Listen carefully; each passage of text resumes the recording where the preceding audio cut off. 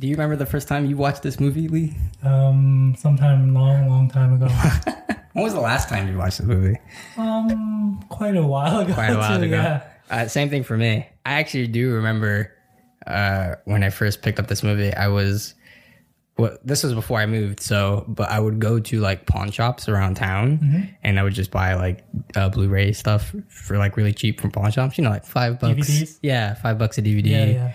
But Blu-rays are popular, so like $5 a Blu-ray or whatever. Yeah. And I just kind of like browsing and looking, and I stumbled upon The Good, Bad, and the Weird on the shelf, and I was like, "Ooh, it's an Asian movie, and it's like kind of looks neat." So $5, I bought it, and I watched it, and I was like, "Wow, Yeah. this is really good."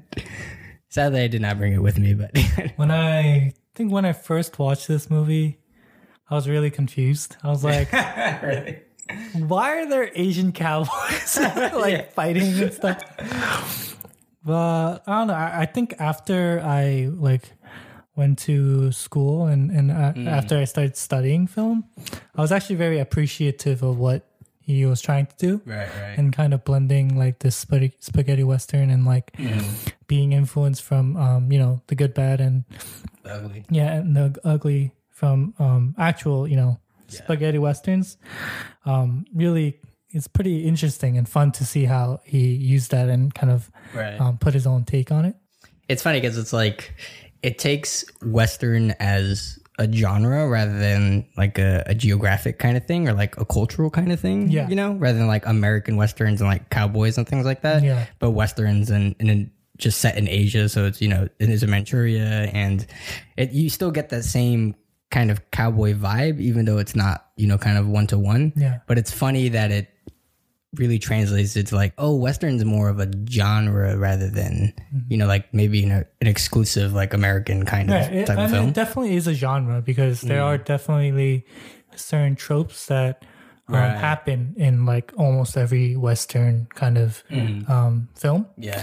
And even people argue that even like Star Wars is like a western or it's really inspired by westerns. Right. Well, I mean, like The Mandalorian is a complete western. Mandalorian, but even just Star Wars itself, because there's that concept of like that one lone wolf, and there's also like that he was born in the desert, or like he's from the desert, and like that kind of trope as well, and like fighting with lightsaber is kind of like dueling, like in westerns. There's like that tradition of like Sure. the standoff, and that's kind of like you can play that off in like a western style too. Right. Well, I mean, you can just kind of say like samurai movies and like the Irish Kurosawas are just Japanese westerns essentially. So like exactly. So that's why they also in Star Wars too, they're like, oh, this is like inspired by I think Kurosawa or like the Japanese like samurais and stuff like that too. Exactly. So there's a lot of very interesting correlations you can make between Japanese cinema, like that samurai cinema and westerns, I think. It's all in like the era. Yeah. And like, they like played off each other too. They do. And like like Kurosawa specifically mentions like his inspirations as well from American cinema, as well as, American, directors who were like, oh, I was inspired by Kurosawa and all of that. So it's very fun to see how they take in these different elements and make it their own. And like evolve and build upon those things, I agree. Yeah. Anyway. That's a great segue into what we're actually going to talk about.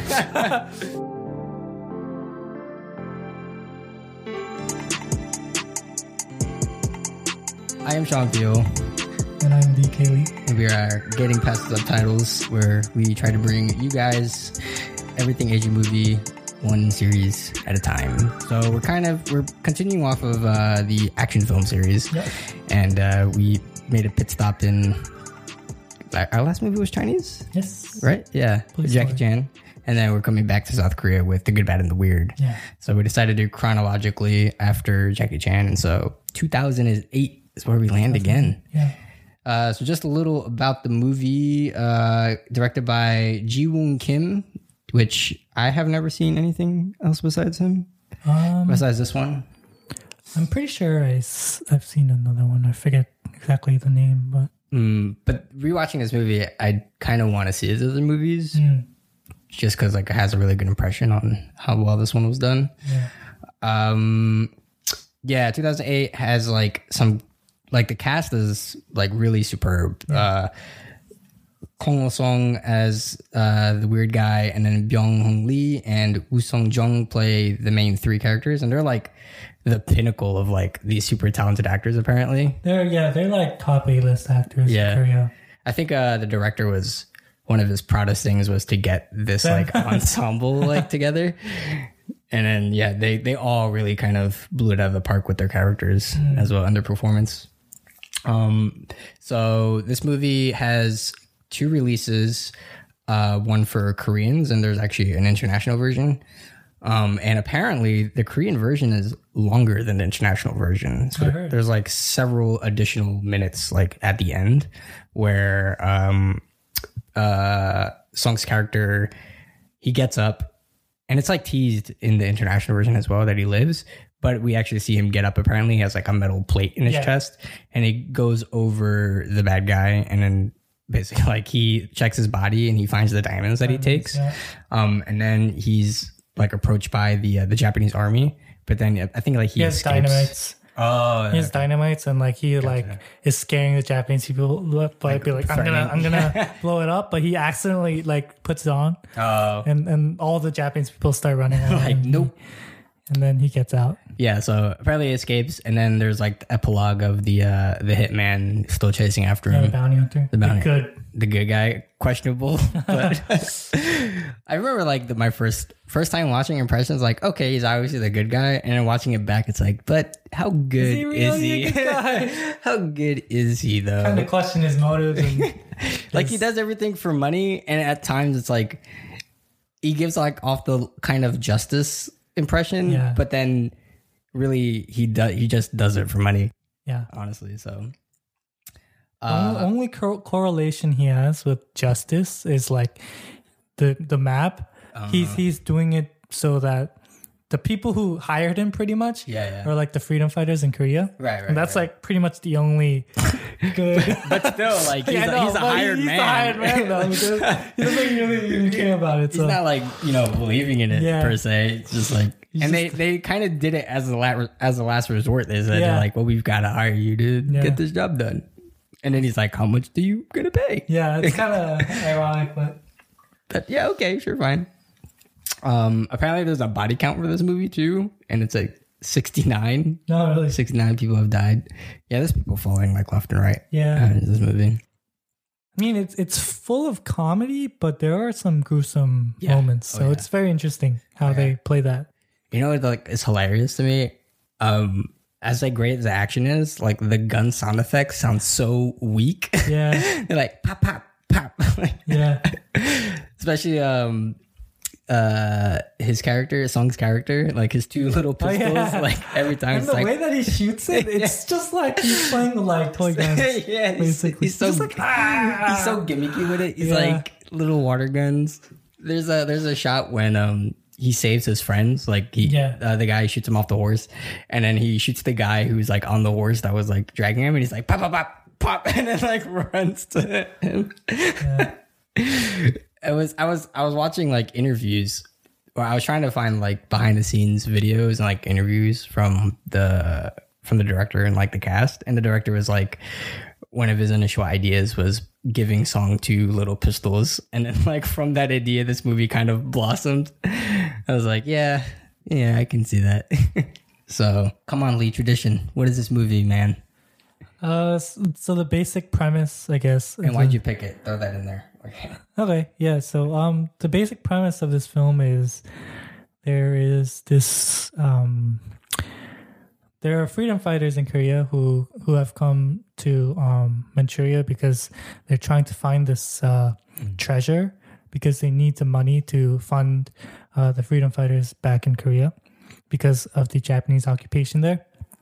And so they decide to hire this bounty hunter, or this like, I guess he is a bounty hunter. Pretty much about it, yeah. To find a map that has the coordinates to this place where they can, find whatever treasure maybe. And basically it's like a treasure hunt where there's this one other dude called the Weird Dude who also decides to go for it, but for his own, reasons. And then there's also this bad guy who is kind of on the Japanese side, but Not really. In the beginning, he gets the mission from a Japanese, I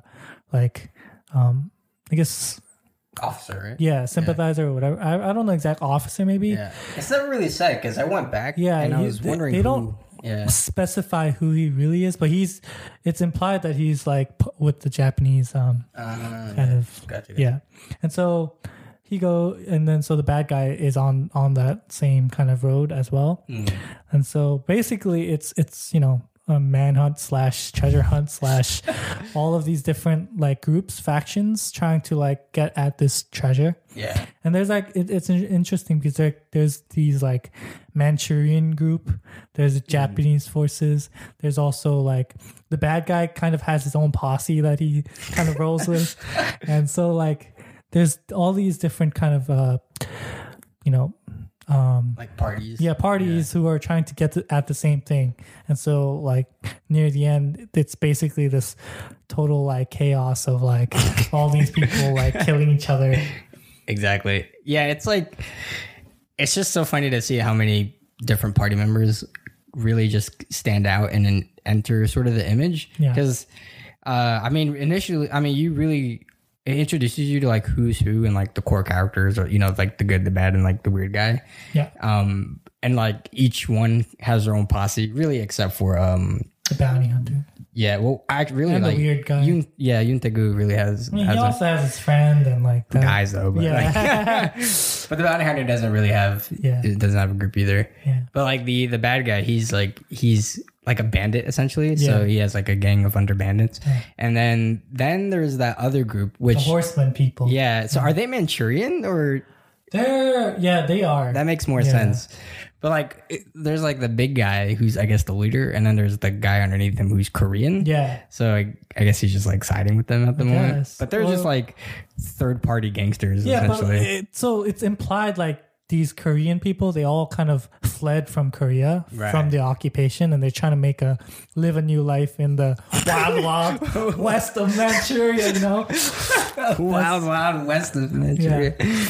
Right. And then then there's like the kind of like the bigger scheme guys of the Japanese army and the Korean force, the Korean or the coalition or whatever, the freedom fighters. Exactly.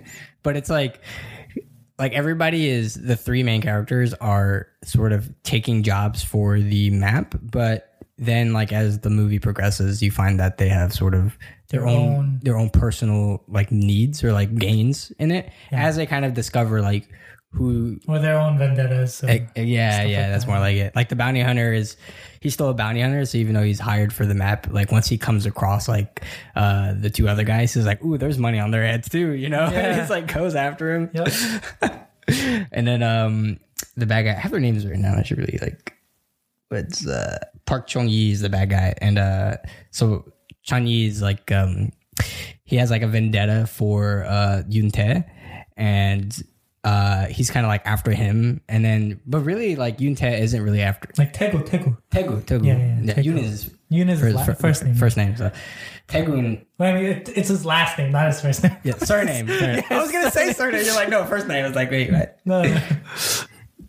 Who really knows Korean here?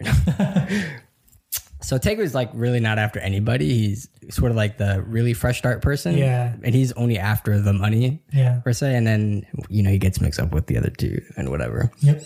So it's like the whole movie is essentially a wild goose chase for the map. And so Taegu ends up, it all comes down to the train scene. And so that's where the Japanese officer has it. Is it the Japanese officer that originally has it? Yeah. So everybody meets there to get it, and Taegu steals it, and then everybody comes after Taegu, and then the bounty hunter ends up capturing him. Yeah. And then so what happened was, like in the beginning where the bad guy, right? He talks with that his boss, I guess. Yeah. In the beginning, and he says, "Give this map to the dude," and then once you give the map, take it back from him.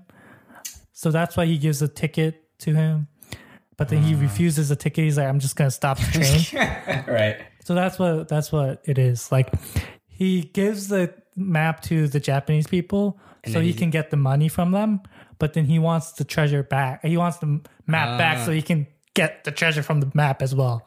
He sends the bad guy to stop the train and kill the Japanese guy. So he hires two different people then to like, one for the money to give the map to make the trade, and then the bandit to steal the map back. Yeah. So he just like rips off the trade. Working under him is the bad guy. He just tells him, go get the map back so that I can just make more money with the map. Why not? Why just give it to them, you know? That's where I was confused, because I was like, in the scene, it's like the older guy who's like the gang leader, and he's telling like basically like the messenger to like, you know, give the map to whatever. And then he warns him about the bad guy. Yeah. And then hired the bad guy to like rob the train. So I was like, so who hired like, but I guess that makes more sense. You just wanted greed essentially. Yep. Basically. But needless to say, he did not know that the Korean coalition or whatever hires the guy to steal it back. Yep. Which is funny because like he's on the train, but like he's never like looking for the map. He just kind of he's just like he's like there, and then once the bandits like start overthrowing the train, he's like, oh, all right, then, you know? I guess it's my time to shoot stuff. Then he sees Chung-yi, and he's like, oh, gonna kill that guy. There are a lot of questionable motives for the bounty, the good guy. Good guy. Because like he does certain things, or like he's in certain places where it's like really kind of like you're never really actively going for the map. You always like you're going after them. Well, like you just happen to be in the right place. Yeah. You know what I mean? Like there's this one moment where literally he's just in the desert, like waiting, and what's his name? Tegu, right? Yeah. He just happens to be like driving by with a motorcycle, and then he's like, "Okay, I'm gonna shoot him and get him." But like, how did you know he was gonna come that way? He's like the ultimate tracker or something. Yeah, he does like he's always like a mile behind the person, but but somehow gets there. He somehow catches up eventually. Yeah, like later on when Tegu escapes and he goes to like the opium like house that's like the love hotel or whatever. He passes it by, and then still like a scene later finds them at like that when like at the destination of the map. But he literally comes out of nowhere. He's like fighting like the Japanese army from behind. Yeah, and that scene was kind of ridiculous too. Yeah. It's just kind of crazy how no one shoots at him except he shoots at them, but no one shoots at him. Like I saw that scene, I was like, I give it a pass. I was like, oh, he flanks him from behind. I'm like, okay, it's a little hard on horse and he's skilled, sure. But then he like turns around and goes literally the opposite way of like 500 horses. Yeah. And he starts shooting all of them, but no one shoots at him. Just like parts the Red Seas and destroys everybody. I'm like, all right, that's a little over this. And then like the guy, he hits the machine gun, and the machine gun's like, kills everyone. I was just like, insanity. Yeah, I mean it's fun to watch, but it's just like spectacle above all. At a certain point, you're just like, come on, guys. Like they did like the one bullet explode to the truck thing, and I'm like, especially in like 1940 when you're shooting pellets out of a lever action, like no way you're gonna blow up this little Jeep. But you got it. It's a fun movie. It's so fun. What do you have like some highlighted scenes? Highlights? I enjoyed that love weird psychedelic like that scene too. I liked when they pick up when he finds the kids there. And then like he's like, cover your eyes. Like he just like sticks that stick up the dude's butt. The arse. Yeah. And this Japanese person's like, I've been in war for many years and I've never seen something as gruesome as this. Yeah, like those moments were pretty good, I think. I thought it was funny when he was fencing him with the stick, exactly. And he's like taking him seriously. I think my favorite scene is probably when they go back to the ghost town because he has to find his best friend because he thinks that he stole the map. And then there's like that whole like fight sequence in the rain. In the rain. That was good. That's my favorite scene. Yeah. I think it's because that's hilarious when they're running to the thing and he can't find the shooters and he's like, run across, I can find the shooters. Oh yeah. And he's like, me? You want me to do it? He's like, should I walk in zigzag? Or should I go straight? straight? Or should I go zigzag and confuse them? He's like, fine, out of the side. Yeah. And he's like not even going zigzag. He's like bouncing around in one spot. And he goes to the bamboo pole and he's like tap, tap, tap, tap, tap. It's crazy how they missed all those shots. I know. It's like ridiculous. Yeah, comedically, it's pretty good. Yeah. Song's hilarious though. Like he's pretty funny. Yeah, and like just like the whole action sequence of that scene as well. It's pretty crazy. Like him swinging on like the rope and go through. Like that, all that was done practically as well, which is even crazy. It? Yeah.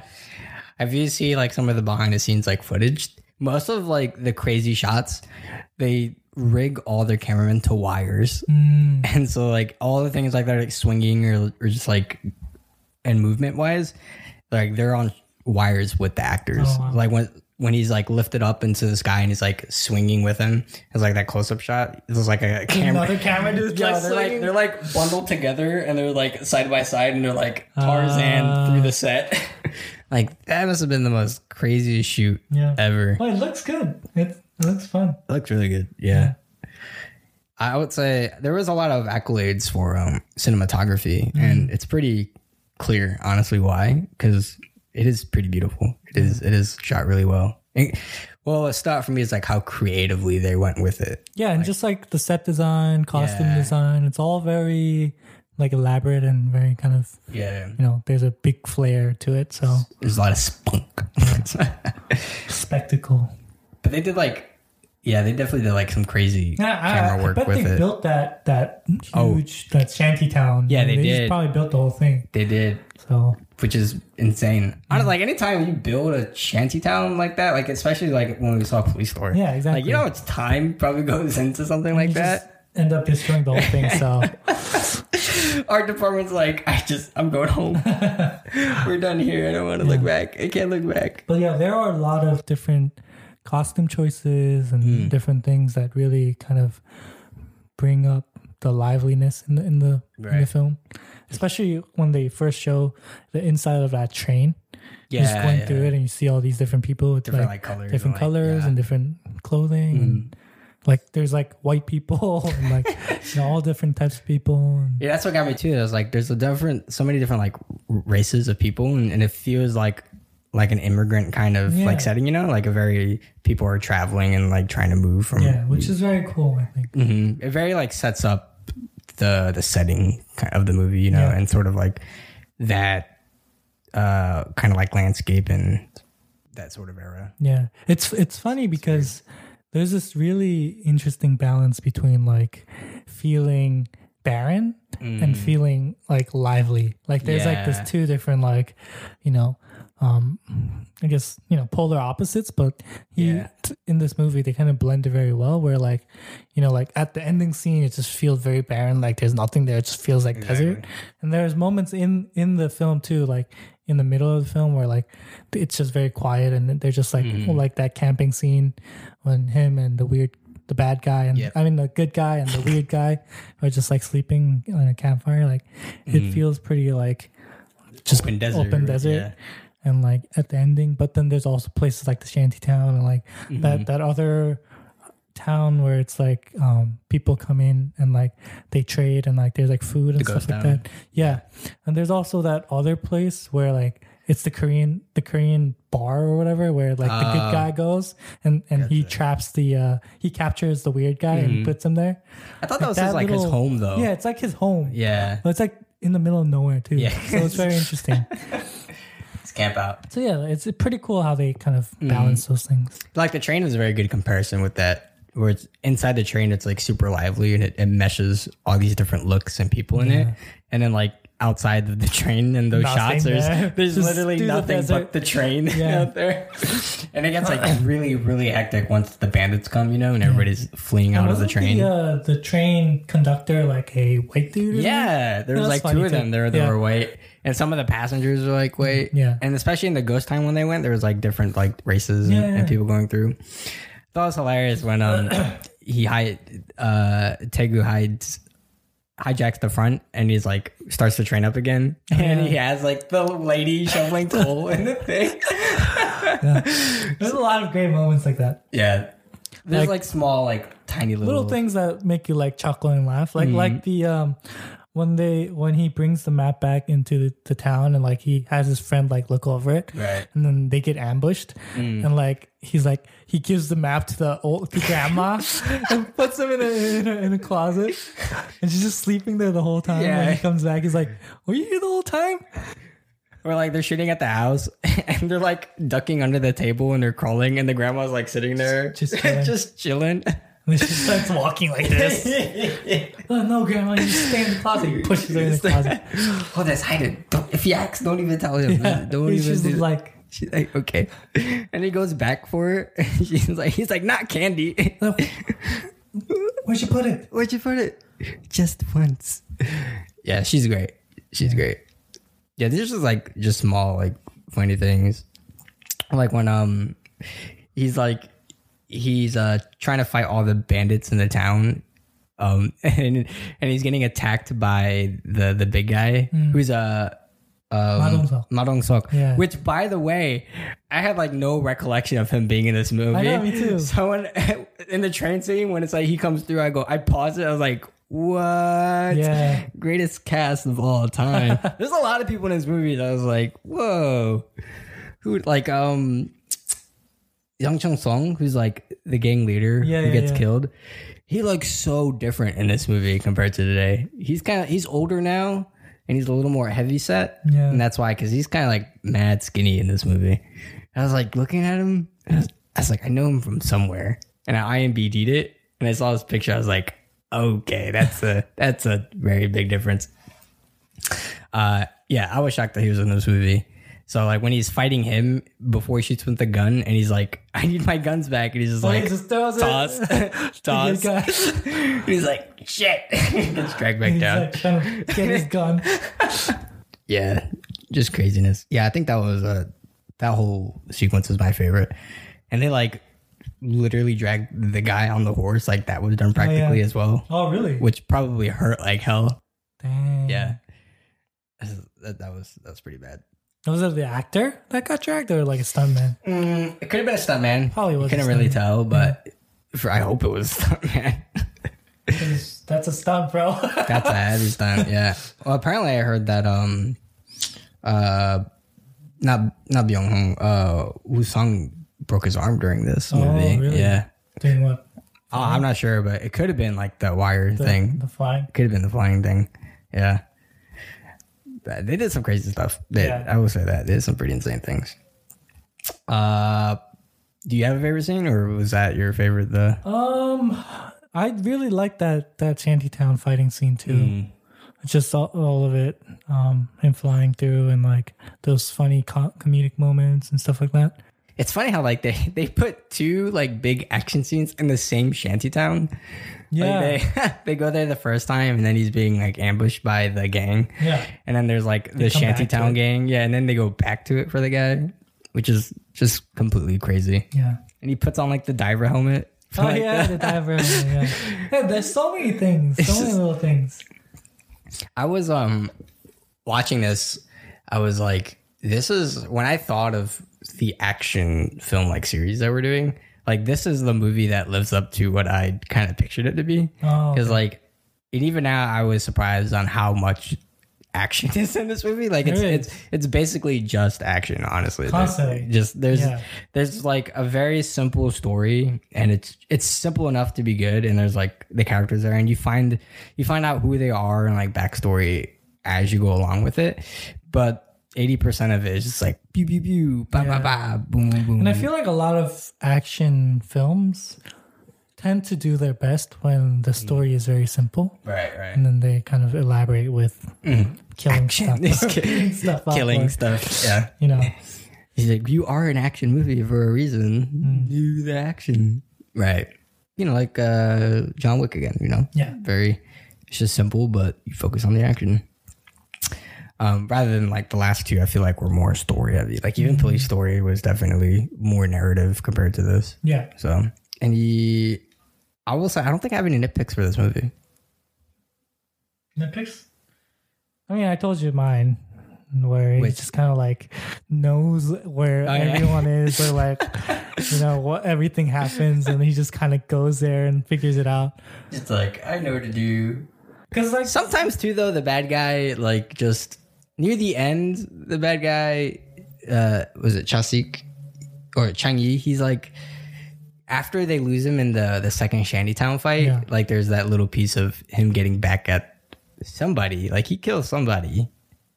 When they have like that double narrative of when like the Japanese troops is like, we got to go back for the map, it's like an all or nothing battle, and then there's like the same conversation with the thing. Then there's like somebody else who's like telling off Chang-Yi, and then he murders him, which is like some random guy. I don't recall that. When he cuts off his mouth. Who does he cut off the mouth? It's just like a random guy, though. I do remember. I remember that happening. Yeah. Well, he's like telling him like, you're never gonna be able to get back at the finger killer who turns out to be Yongu. And he's like, he's just telling, he's basically like telling him about that essentially. Well, I think what happened was like he people are telling him that he's not the best, and so he's trying to prove a point that he is the best. Sappy boy. Yeah. You know, I mean, I guess story-wise, like the character-wise, they're not the deepest characters. You know what I mean? Like, like some of, like, especially the bad, I feel like he kind of feels very, I don't know, kind of, some of his motivations kind of feel a little weak, I feel like. Or like the way that he did it, or like how he comes to his like logical conclusions. Some of it kind of feels kind of weak. Maybe they feel like a little oversimplified. In a sense. Yeah, like it's a little too simplified. Sure. Some of it. Yeah, like it's like if you badmouth him, he'll just shoot you. Yeah, I mean, there's some cool moments where like it's cool how they set up like how he is really skilled. Do that like encounter with that guy who like starts mouthing off, and he's like, "I'll show you who's the best." Boo boo! And he kills him. That poor sucker. Yeah, the poor guy who's like eating, and he's like saying the wrong things every single time. Everybody's like, I'm like, you don't want to say that. Yeah, and he's like, I heard you faced off with the finger chopper. Is that true? He's like, I've heard very different stories. Get up. Get up.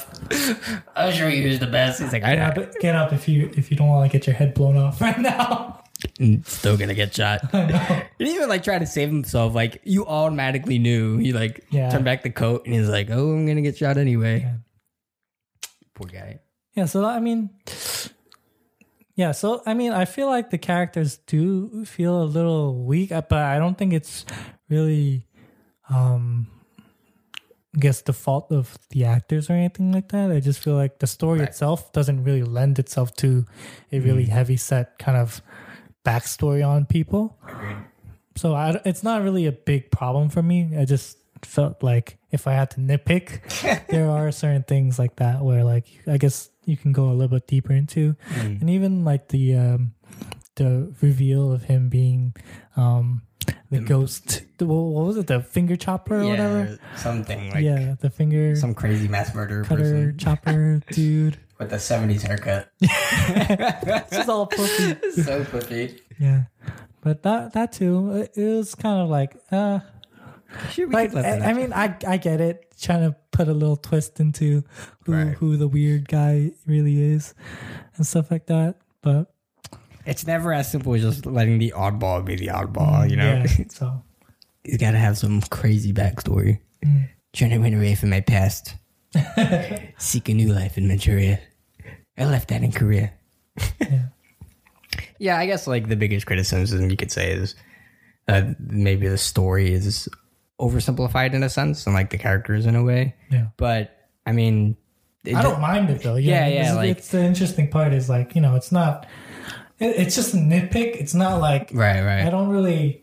It's kind of like it as a big flaw or anything. Right. It's like, I mean, the movie is one thing, and it just kind of has to sacrifice something. Right. Like it's just like, you know, it's like I'm focused more on like the action and sort of the genre, and then that just kind of has to dwell a little less with like. I think one reason that I feel this way maybe because there's a lot of characters in this film. Sure. And so maybe it's kind of harder to kind of like just specify on one person and really focus on him, because I also feel like the good guy kind of is, when I watched it again, I realized that he's not in a lot of scenes as much as I thought he was when I remember watching it. Like when I watched it again, I realized he's actually not in a lot of scenes. Like there's a lot of scenes where, you know, and even the bad guy, he's not in If anything, that many scenes. is like Tegu is the main kind of dude where like he's in every scene, you know, Exactly. he's everywhere mainly because he has a map and like, you know, things revolve around the map. Yeah. But like a lot of times, like what is it, Tongwon? To right? Yeah. He comes out like out of nowhere, and he was like, "I caught you." After like all that crap happens, he's like, he comes in the aftermath. He just picks them up and leaves. You know, like with a bad guy, like he just comes and he like tries to wreak havoc in the beginning, and then he kind of like disappears for a little bit, and then he comes back at the second time for the shantytown and stuff. So yeah, he's just like always like, it's kind of like one. It turns out like, initially, like the train scene, everybody's there for the map, and then after that train scene, everybody is there to find somebody else. Like you know, once like, Tegu has the map, like it doesn't feel like Chang-yi is after the map. He's more after Tegu. Yeah, and then the bounty hunter Do-won is after Tegu. Yeah, or not even Tegu, but really Chang-yi. Yeah. Chang-yi. But he's using Tegu to get Chang-yi. Yeah. You know, so it's like and like I wonder if like, you know, the Manchurian like horse riding like pack group were, if they were really necessary. That's what I was like thinking, because I was like, well, what was their motivation? Like they wanted the map, but it kind of felt like they were working for somebody bigger, or like kind of like in that sense. Weird because like, you know, even in that scene where like what's in Tegu is like sleeping, and then like he gets ambushed by those the Manchurian gang or whatever. Like that could have happened without them and just have replaced it with Chang-yi, right? So like I'm just like, it just feels kind of like just kind of unnecessary. They could have been replaced with this Chang-yi and have him play a bigger role maybe in like trying to get the map again. Could be. You know what I mean? Yeah, I don't know. Like, and like the leader was always like, do you have any idea what's going on? Yeah. It's like, funny because the Korean guy was more of a leader than the Manchurian guy. But only because like he knew Tegu, you know, and he was like still putting all the context together at the same time. Yeah, they're just like some weird like third party gang, you know. But I think what made it weirder for me too was that Chang-yi was like a bandit himself, and then he had a bunch of henchmen under him. Yeah. So it was like two gangs like fighting over somebody, you know? So it was like, but his gang could have just gone and tried to get the map from Tegu while he was sleeping instead of that gang. Like I don't see why they were so necessary for the film. Exactly. Yeah. If that's a nitpick. Too many party members. Well, because, you know, you could have maybe kind of implemented, you know, the bad guy a little bit more. That's what I mean. It's interesting because during that second fight, like they fight against each other, and that kind of plays a role in how like they escape and stuff, I guess. Sure. But, you know, you could have just made it, you know, a different way that he escapes or whatever. So it really doesn't, you know, lend itself too much credibility. But yeah, I mean, that's just my opinion, just my thoughts on it. Where like I'm just trying to look at little moments where it could be a little more tighter. Sure. But I mean, it doesn't necessarily have to be tighter, you know. Like it could just be what it is, and it's not. And it's fine. Yeah, it's not a big deal. It's just maybe it could have been justified of like driving more home the point of, I mean, I guess why the different party members needed the map in a way, you know, because like it wasn't explained why that like third party gang really needed the map. Like if they, okay, like it makes sense if you think about it. Okay, they're like Manchurian natives, quote unquote, you know, and then they're doing it for their country, but that's not explicitly. Yeah, I mean, the basic motivation for everyone is just greed, right? Right, the money for something. Yeah, the money. So yeah, it's really simple in that sense, which is fine, right? I mean, you can't have too many pieces. I mean, that's one of the biggest motivators for most people, anyway. So really, it's not a big deal. But I'm just saying, I'm just wondering about these things, you know, as I watch it again. Philosopher Leisure.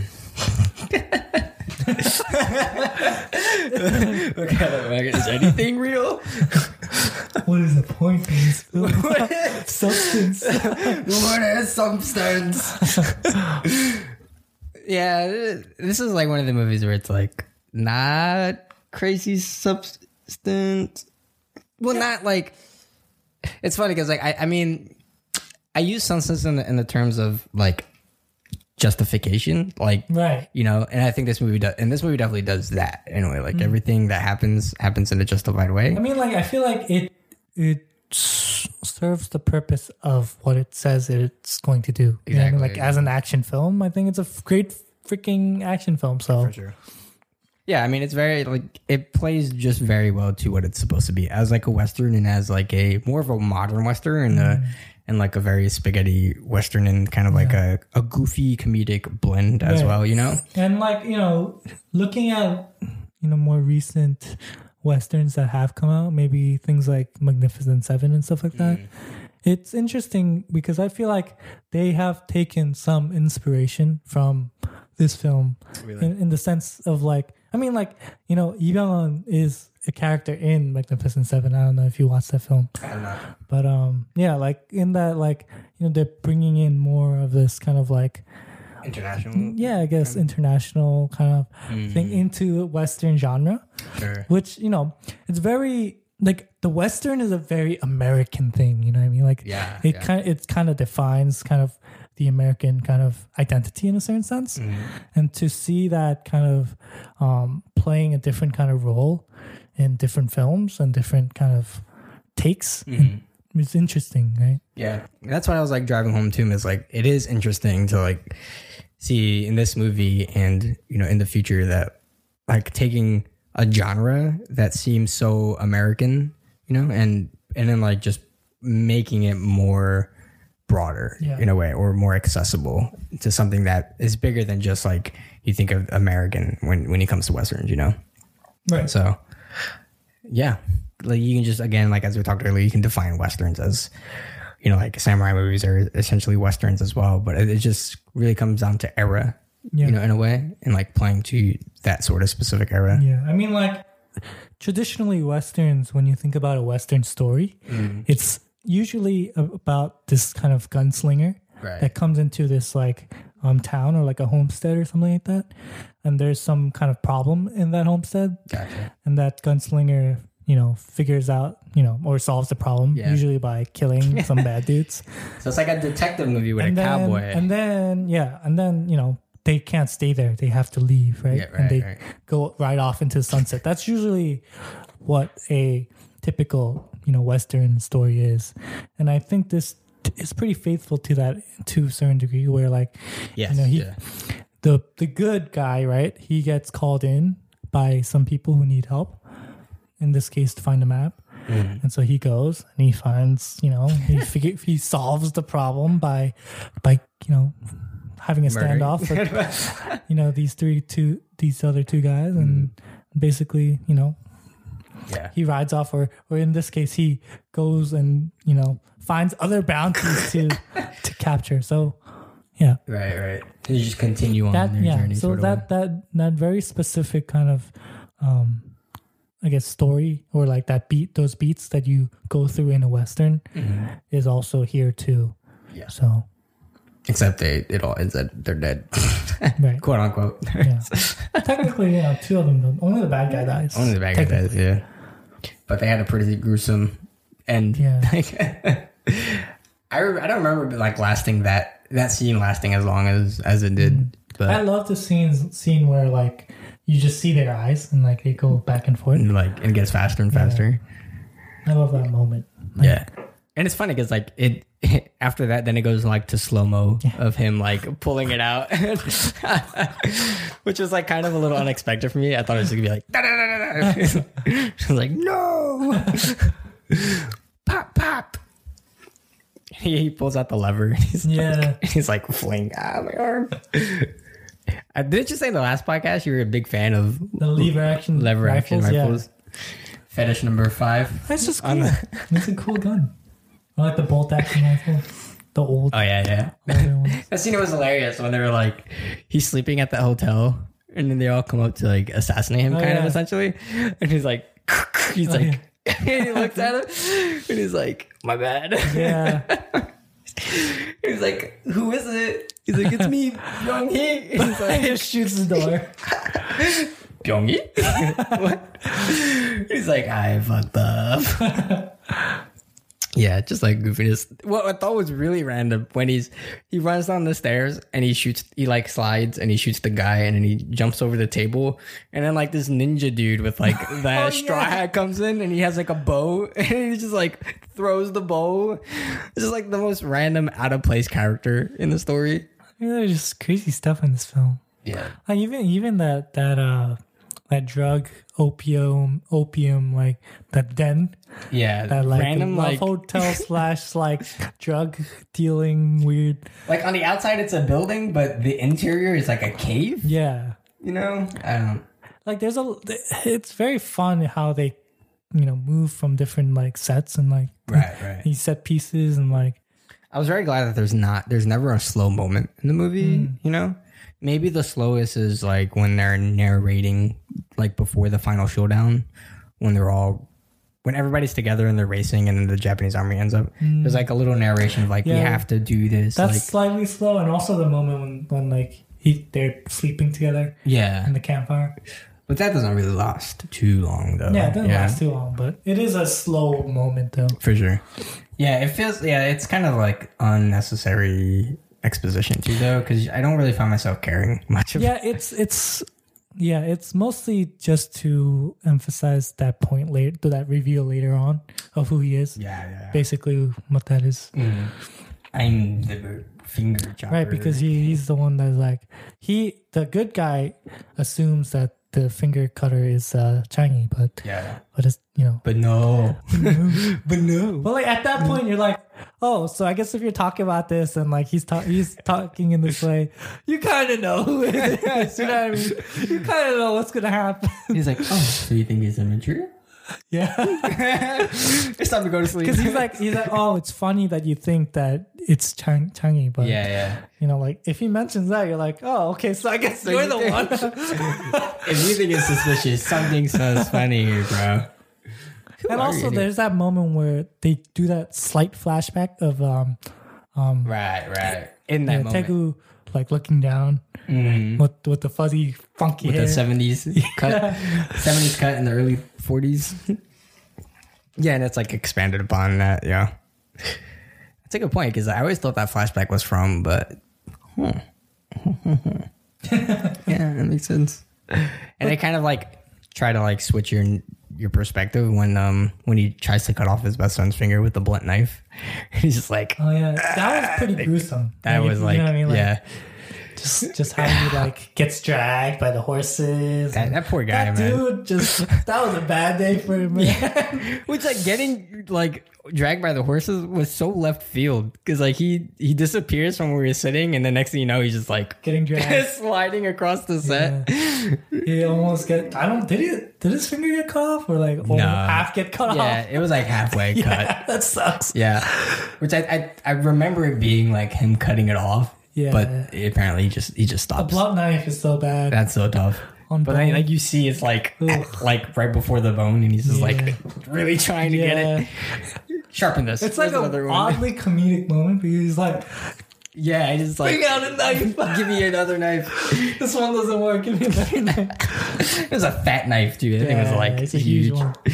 You could tell it was blunt. You looked at it and you're like, all right, I'm not gonna work. Not gonna do it. You're like hammer it down or something.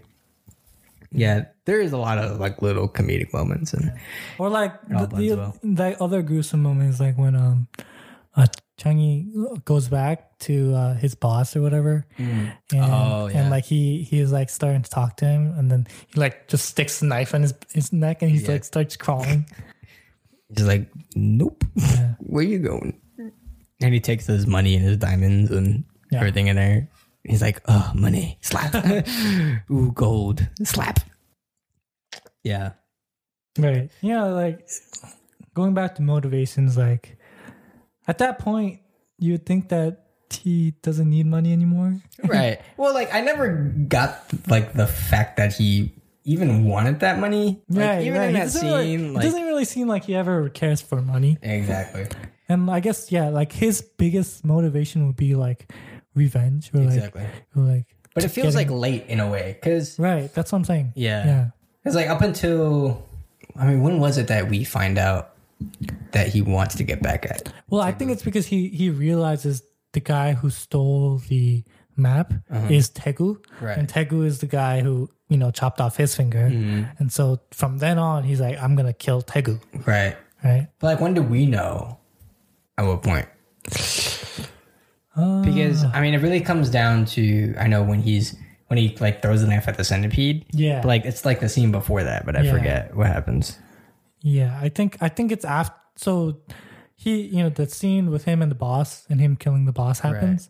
And then it goes to him getting ambushed by the Manchurian gang in his bedroom or whatever. Right. And he escapes there. And then I think happened. That's right, because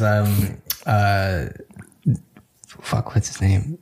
Ma Dong Suk. He tells him he escapes or whatever, and he like tells him his name, and then he's like, oh, like that's him, and then that's when we realize. But in the same scene.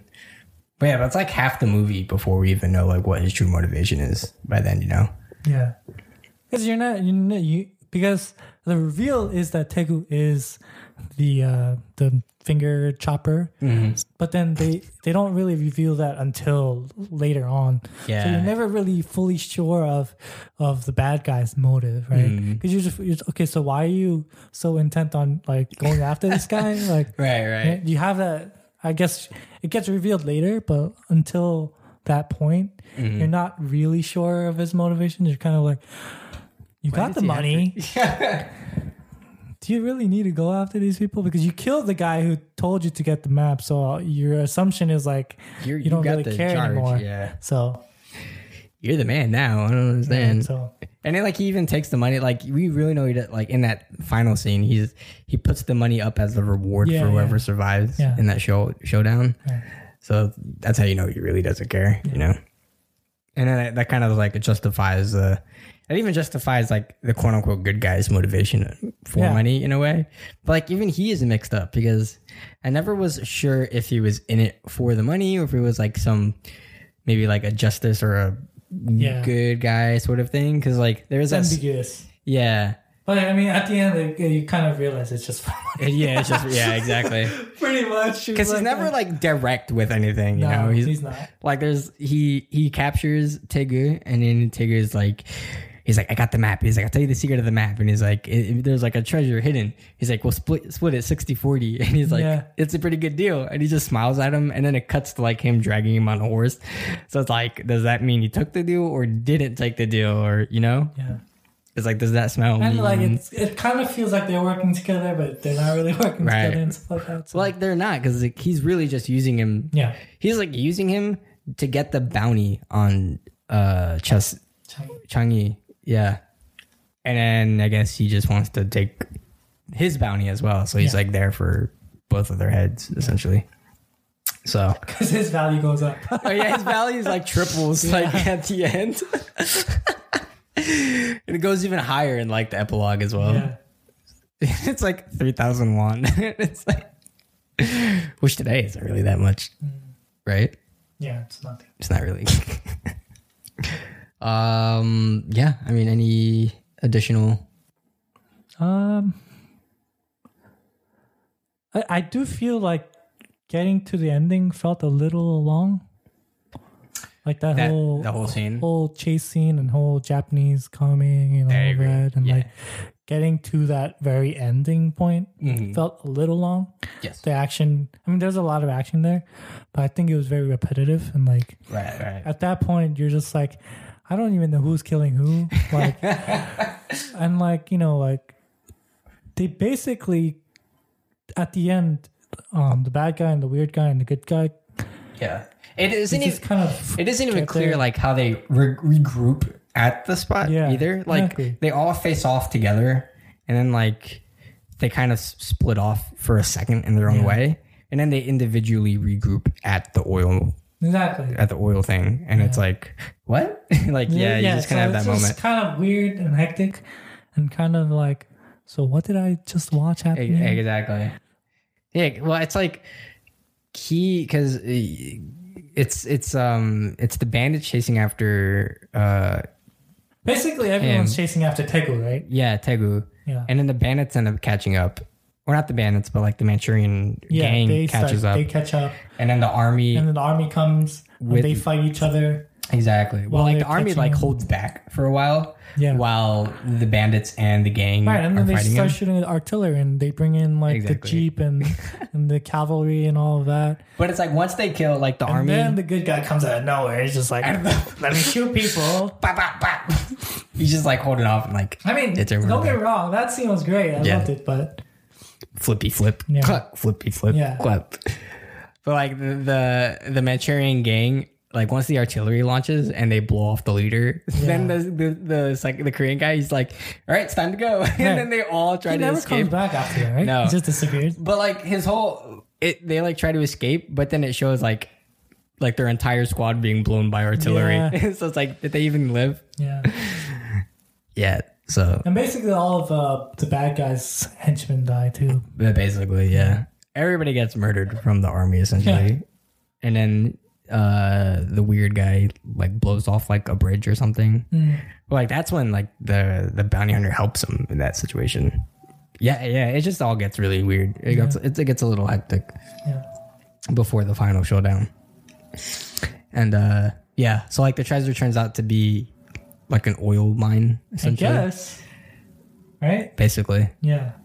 So it's like everybody was thinking it's money essentially, or like something to that, akin to that, but it just turns out to be like an oil mine essentially, which makes more sense for like the army and the people that could actually use it, or like because initially they were saying like it'll help them pay off for the war and like things like that, so it makes more sense in like a industrial in a way, where they have the means to sell it if anything, rather than whatever. But it was poorly translated too, like they kind of whimmed off the map.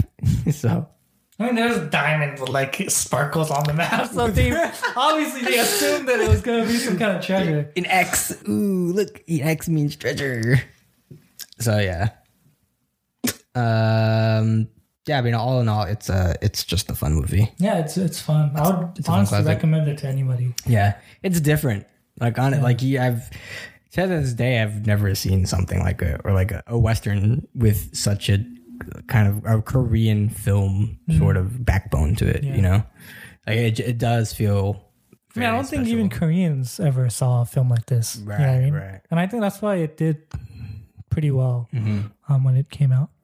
Yeah. Hey, it really is a spectacle. Because there definitely is like a kind of I guess like interest or certain kind of allure to Westerns as a genre, right? Sure. And you always kind of wonder like, like what would be the Western equivalent of a Korean movie, or like, Ta-da! Right? And you start thinking about these different things, and like you think about, okay, what would it be to have a Western in like Japan, or like what would it be to have like a Western in like Africa, or what I mean? Like there's different kind of people with different kind of upbringing, or different kind of places and different countries with different kind of cultures and way of thinking, and they bring in this kind of genre into that place, right? And seeing how that unfolds is really fun to see. Very interesting, very different as well. Yeah, like the epitome of fresh. It is a very fresh movie. Yeah.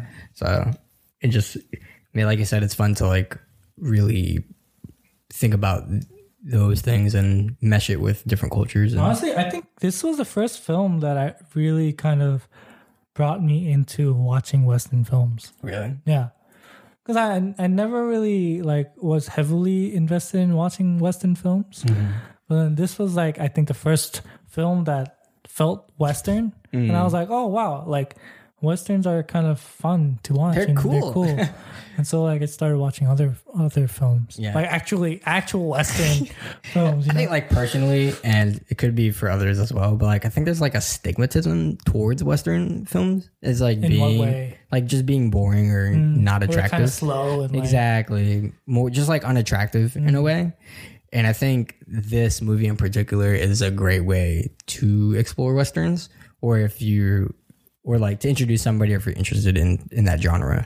Because it does it in a very friendly way, in a fun way as well. Yeah, I mean, you know, the Western genre really is kind of falling off, right? In the modern kind of, you know, era of movies. They don't really make Westerns anymore. Like definitely like more, in the golden era of Hollywood. Yeah. They used to produce a lot more Westerns, but that genre has really kind of died as as we as we progress into the 2000s and it's very rare to see a Western get made now, but it's cool to see how the Western influence is kind of seeps through different kinds of films.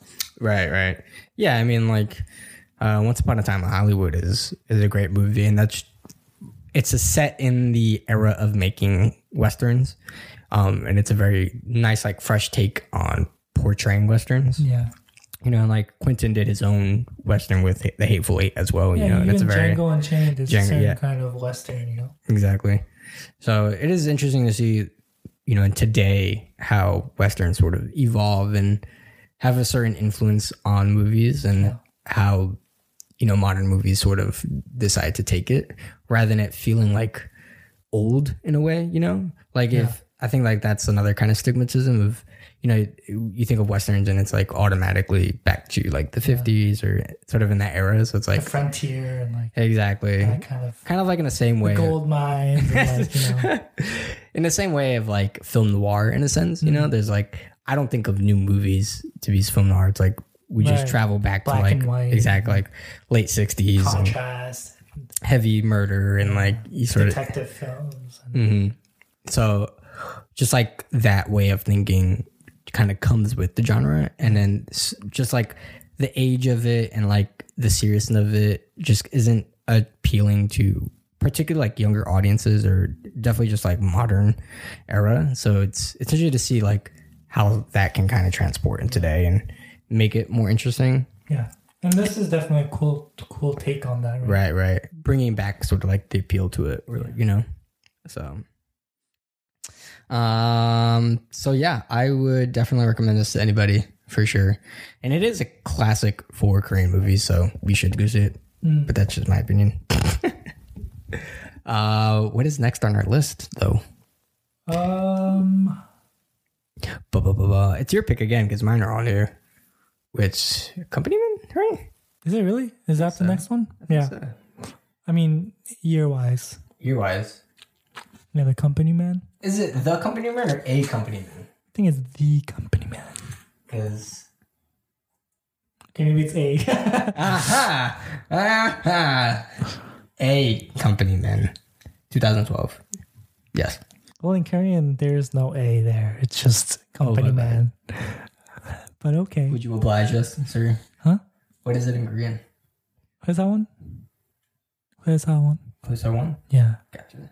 Which means literally like a person who works at a company. Gotcha. We add the A in English. A Company Man. Yeah, so Accompaniment came out in 2012, and if free on YouTube. Really? What? Wow, holy. I'm testing this now. Just like... Oh no, that's the trailer. Oh no, it's the whole thing. Is it really? Guess this works. Okay.